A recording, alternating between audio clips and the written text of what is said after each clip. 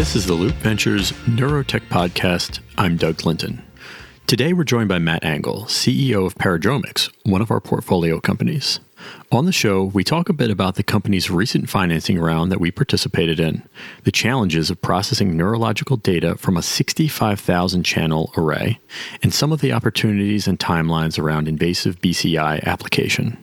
One note I'd like to add here is that Matt makes a mention of an 8-year time frame for the initial market for a high bandwidth brain implant at around the 15:30 to 16-minute mark. In that estimate, Matt is including working through the entire clinical trial and FDA approval process to actually begin selling the device in market. So obviously there will be significant progress between now and then, and we also talk about some of the more near-term opportunities during the podcast. And with that point of clarification, we bring you Matt Engel from Paradromics. All right, Matt, thanks for joining us. No, thanks for having me. So to start, could you tell us a little bit about how you came to be interested in neurotech, neuroscience in general, and from there, how you started to create Paradromics? Well, my interest in neuroscience started out in Nathan Urban's lab at Carnegie Mellon University. I was doing a degree in biochemistry and molecular biology, and I met Nathan, and I was really impressed by him, really impressed by the team around him. And I just started realizing that smartest people that I knew were very interested in the brain and that there was a lot of complexity there and a lot of significance working in that area. And as I started getting kind of sucked into being interested in neuroscience, I was kind of aware that I think I'm more of a tinkerer, more of like an engineer kind of problem solver by nature. And so I tended to be attracted to solving problems for neuroscience rather than investigating purely scientific aims. So like trying to come up with tools that would allow people to ask questions that they couldn't ask before. That interest led me to go to the Max Planck Institute in Heidelberg, Germany, and start developing intracellular recording electrodes, which were nanoscopic electrodes that could be inserted through the membrane of a neuron to record signals inside of cells. And so that was my Ph.D. work. And in the process of looking at different ways to make metal microwire electrodes, I started thinking about, well, what if you wanted to make a ton of them? And I started getting interested in the idea of producing really massive scale arrays. And as I was looking at how you can use these microwire electrodes, I was realizing that if you could get really big arrays and sample from a lot of neurons called extracellularly, which is where the electrode sits beside the neuron instead of inside of it, then you could get enough information that you didn't necessarily have to go inside of a neuron, which is much more invasive and much harder engineering feat. And I went on to do a postdoc at Stanford, working again on intracellular technologies and looking at approaches for fabricating really, really small probes that seamlessly integrate into cells.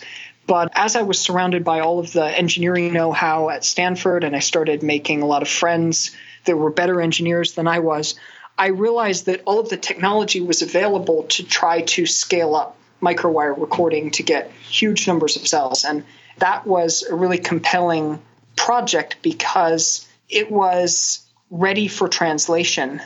It could have immediate impact, not just on the neuroscience community and basic research, but also clinical impact. Because if you can record from tons of neurons at once, you've basically made a way of a modem that can take information from the brain and transmit it to a computer or another interface, or vice versa. And so that was kind of the genesis of Paradromics. Is I started getting very interested in how you would build this. And then as I was plotting that out, I realized that it would be a better project and a better fit for industry than it would be for academia, because it was capital-intensive feat that would require a lot of engineering that wouldn't necessarily be, every job wouldn't necessarily be sexy, but it would come together to make something highly significant. And it's often hard to do that kind of thing in academia. And then also the obvious fact that when we make this happen, it's going to be extremely valuable. And so it's extremely attractive for investors and as a commercial enterprise. Certainly is. And speaking of capital and investors, you had some, we think, very exciting news earlier this week You closed a $7 million funding round, which we are honored to be a part of. Addressing our inherent biases early in the show, unabashed cheerleaders. But can you tell us a little bit about just how you think about, using those funds? You've obviously achieved a lot so far on a limited budget. So now what's the future for Paradromics look like? Yeah, I think a lot of people ask, what are we going to do with the money? And maybe they imagine that a deep tech med device bleeding edge company like Paradromics might look a lot different than another startup. Maybe we have to buy like $1 million flux capacitor or something like that. But I think the truth is that our company looks like every other startup in the sense that we spend money on people. And we want to get the best people and we want to grow. And that's really kind of how we can use our resources the best.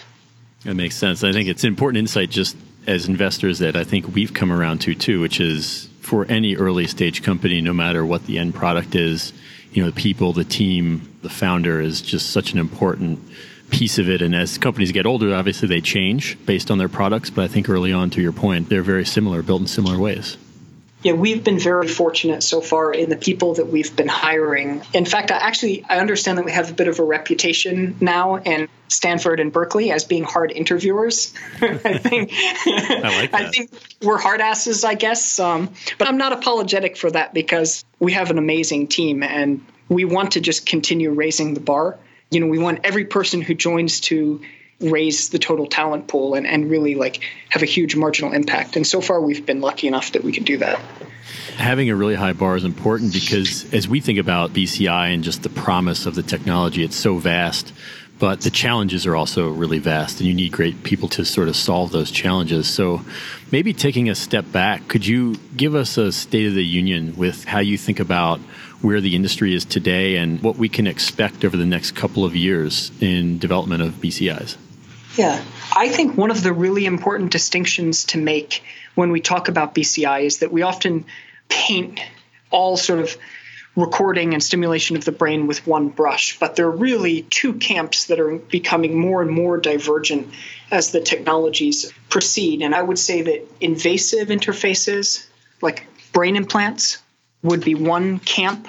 And another would be non-invasive interfaces. Like, for instance, I know that you guys have invested in Neurable, and I've seen a lot of other startups in the non-invasive space like control labs and based on EEG, or some now looking at near-infrared functional imaging.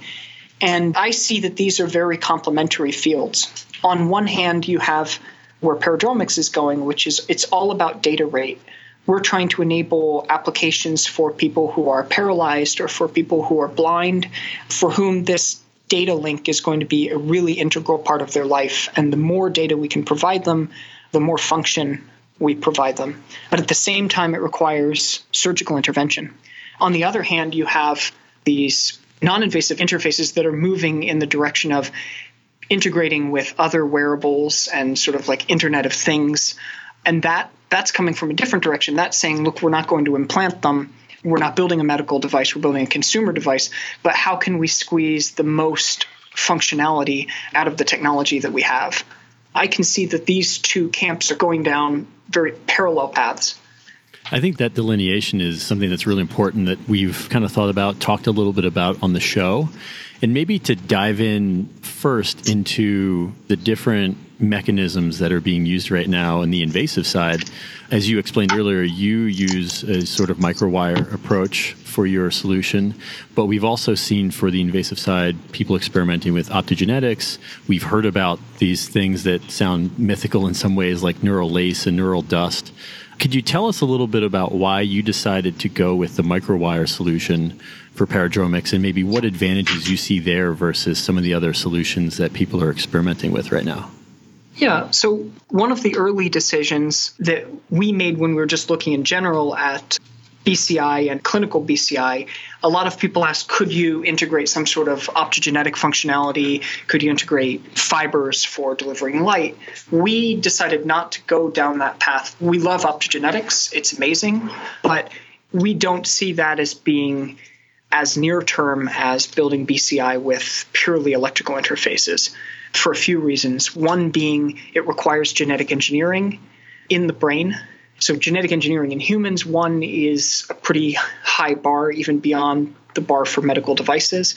And the second would be that your neurons aren't replaced. You have the same number of neurons that you're going to have later in life. So when you start modifying them, you have an even higher bar than you would for other tissues.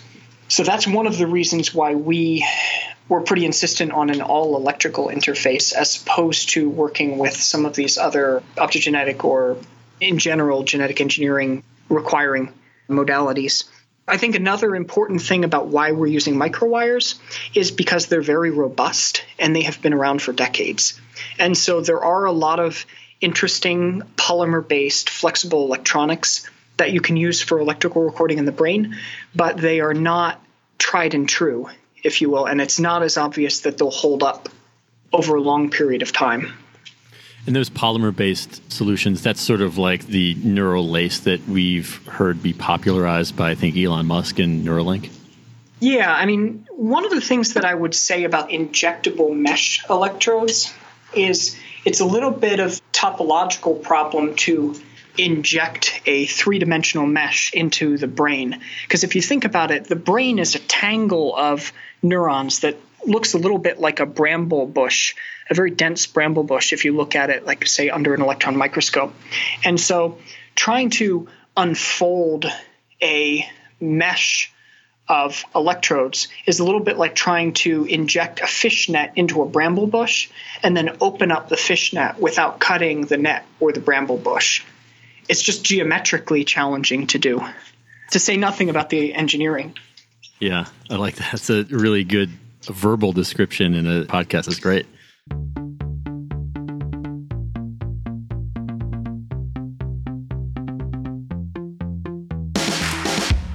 Let me take another step back to something you mentioned earlier, which was some of the use cases. So as you were talking about the microwire solution, you feel that that is a more near-term viable solution to start using in clinical settings. What do you see as maybe the first couple of core use cases you think your technology will be used to solve? Well, I think the first and immediate use case will be recording from large numbers of neurons in animal models by researchers to get a better understanding of certain areas of the brain. That's going to happen imminently.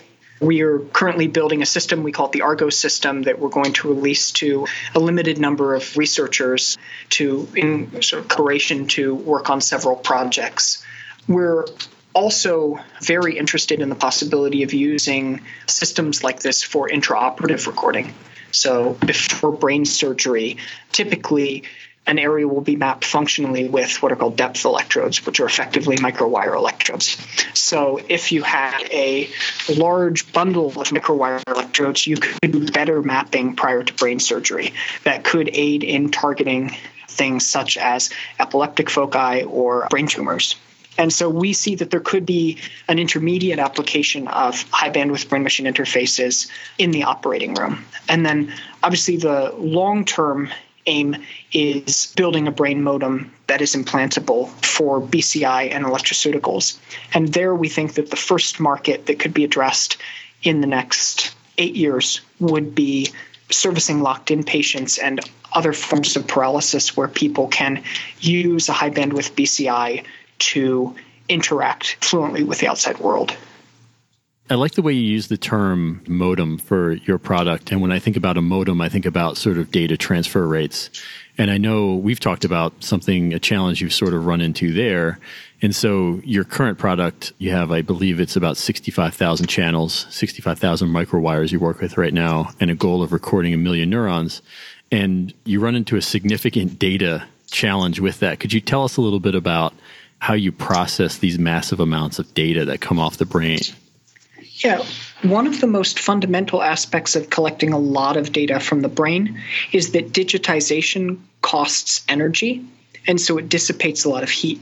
So our current system that can record from up to 65,000 electrodes is about as big as an Nalgene water bottle. And in principle, all of the electronics inside of the system could shrink down onto a chip the size of your thumbnail. But you need a very large device to dissipate all of the heat that is generated when you digitize the raw data flow, because we're currently pulling about 30 gigabits per second off of the system. And so short of making leaps and bounds innovations in the area of digitization, which huge companies have been putting billions of dollars in for a very long time. You need to be a little bit more clever about how you handle that data when you go to an implantable interface. One of the things that we've realized, and I think others have realized in the field, is that you don't really need to digitize the raw data stream and transmit all of the data that you're collecting from the brain. But if you can be very clever and extract the relevant features of that data, then you can knock down the total data that has to be digitized and transmitted by a factor of several hundred or even 1,000.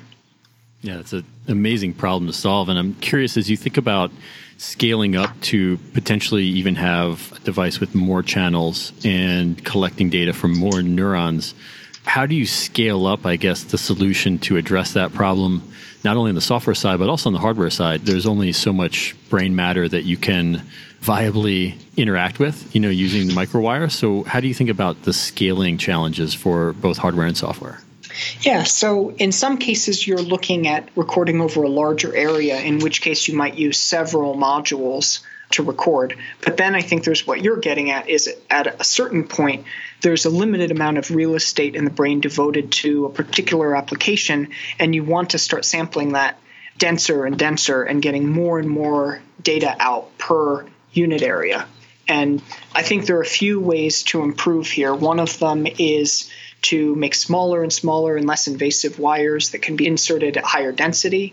Another way is to try to design the wires such that each wire can record with better fidelity from more neurons. I think that there's quite a bit of room for improvement here, and I will be interested to see how far we can push it. And as you scale up on the hardware side, then, is there a software challenge? Can you use the same approach that you mentioned earlier about sort of not digitizing the entire stream, or does the stream eventually get so big that it poses a new challenge? I actually think at a low level, these tricks that we're using scale very well. And when it comes to, a lot of people ask about the analysis challenge. How do you analyze all of this data? Well, in our opinion, it's actually easier to analyze more data because it means that you can use simpler linear decoding models rather than having to eke out that last bit of power from a small amount of data. I mean, fundamentally, these decoding problems are statistics problems. And the more samples you have, the more data you have, the better you can do. That makes total sense. And I guess maybe two last questions and one more on the data topic, which is data privacy has obviously been a really big topic for reasons not related to BCI recently. Yeah. But we have had some early discussions, I think, with what do neuroethics look like in the future and how do we make sure that the data that we generate from these devices is sort of safe and used in an ethical way. How are you thinking about that problem from a high level? I think in two separate streams. On one hand, there's the purely technical aspect and the practical aspect of data privacy. And that doesn't worry me very much because if you take something like iPhone level security, commercially available encryption can be used to protect data streams to the extent that any non-state actor effectively can't break into it. And I think that for the data streams that we're securing, which would be, for instance, the motor control of an arm for an amputee or the computer control for a paralyzed person, I don't think that the kinds of entities that would have the capability of hacking into that data stream would have any incentive to spend the millions of dollars that would be required to do it. Maybe if one day Dianne Feinstein has a brain-computer interface, we might need to ask some harder questions about this. But I think for now, on a technical side, I feel pretty confident. Then I think there's another side, which is that I do think about, which is the legal side. Actually, my concerns, I would say, aren't specific to brain-computer interfaces, but are just general digital health questions and questions about how we interact with computers more generally now. I'll just give you an example. It's clear that you can't be called into court to testify against yourself. You have a right that you don't have to incriminate yourself by recalling your memories from your cortical circuits. But what if you had a memory deficit and the only way that you could remember things was to keep a detailed diary, written diary? It's clear that you could be subpoenaed to give up the diary. Similarly, a lot of people now don't remember as much, and they store things in their email or on the cloud or on their computer, and you can be compelled by subpoena to give up your password. So that's one aspect that I feel with respect to medical devices. How do we understand our data privacy when we're storing intimate information about ourselves on a medical device, whether it's a brain-computer interface or any other connected device that's acting as an extension of our memory or our bodies? I feel that there should be some legal protection there, and I think that this is something that society is going to have to wrap its head around independent of brain-computer interfaces.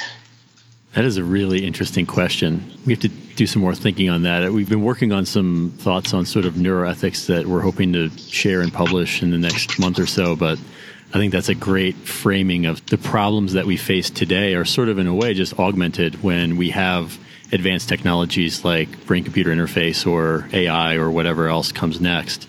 We kind of still face the same issues today and the same questions today, so I think that's a really important insight. The last question, Matt, was one that we ask every guest on the show, and that is, it's an easy one. What's your favorite neuroscience-related book that you would recommend everyone in the audience read?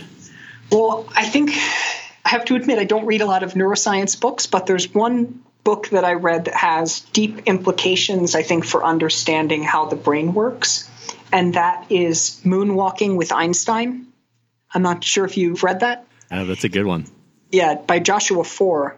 It's about mnemonics and memory tricks that normal people can do that give them savant-like powers in recalling things. So, for instance, you quickly look at a deck of cards and you, within a very short amount of time, can memorize the order of the cards, or you memorize pi out to 1,000 digits. These are things that seem like only a person with a specially wired brain would be able to do, but there are tricks that allow you to co-opt your memory circuits in order to store things that you wouldn't normally be very good at storing. And these tricks involve mental imagery and episodic memories. So you can translate numbers into, for instance, faces of people or funny actions that people might do, and then you can tell a story. And people are really good at remembering stories and really good at stringing together episodes and events, and they recall them really well. And so what people get good at doing is taking some domain like numbers or memorizing cards, moving that problem into a different domain where their brains are really good at working, like, for instance, remembering funny stories with famous people, and then translating it back into the original domain. And it just, for people who think about machine learning and think about choosing the right hardware for the right problem, it makes a lot of sense. And I think anyone who's interested in how their brain works and how memory works and how you can co-opt your own memory, sort of memory hacking, if you will, I think they would find that book really interesting. It's a great recommendation. You can augment yourself without any brain surgery or brain-computer interface or anything else. Just with these tricks. Great recommendation. I also have another book recommendation for venture capitalists that I'll share with you. Oh, man, I really want to know this one, yeah. War and Peace. Have you ever read War and Peace? You know, I haven't read that one. Well, I'll tell you, I like it for two reasons. I think it's good for venture capitalists. One is it teaches patience because some of the most significant things take a little bit longer to get through. And War and Peace, I calculated just before we talked, is equivalent of about 13,000 tweets. So that's amazing. You have to be a little bit perseverant, but it's incredibly rewarding. It's probably one of the most significant pieces of literature in the canon of Western literature. And then the second point that I think is really interesting is prior to Tolstoy writing War and Peace, there was a 18th century idea about great men and how great men drive forward history. Very, personality-centric, which I think historians and a lot of sociologists have since debunked. But I think one of the things that Tolstoy takes apart in War and Peace, and is really interesting, is how people like Napoleon, how they fit into the context of their environment and how some of the decisions that they make and some of the greatness they achieve make sense, and in some cases was the only logical thing that could have happened. I think it's very instructive and very interesting to think about it in terms also of some of the founder culture that we see in Silicon Valley. Well, I've got some homework, I think, to do. And I know it's a long read, too, so it might be a few weekends, but I will definitely check that one out. But I recommend it to everyone. It's one of those things that I would say it's a sort of changing book for people who really like books. It's quite significant. Well, cool. Well, Matt, thanks for joining us today. That's all we got, and we'll talk to you soon. Yeah, thank you very much, Doug. Talk to you soon.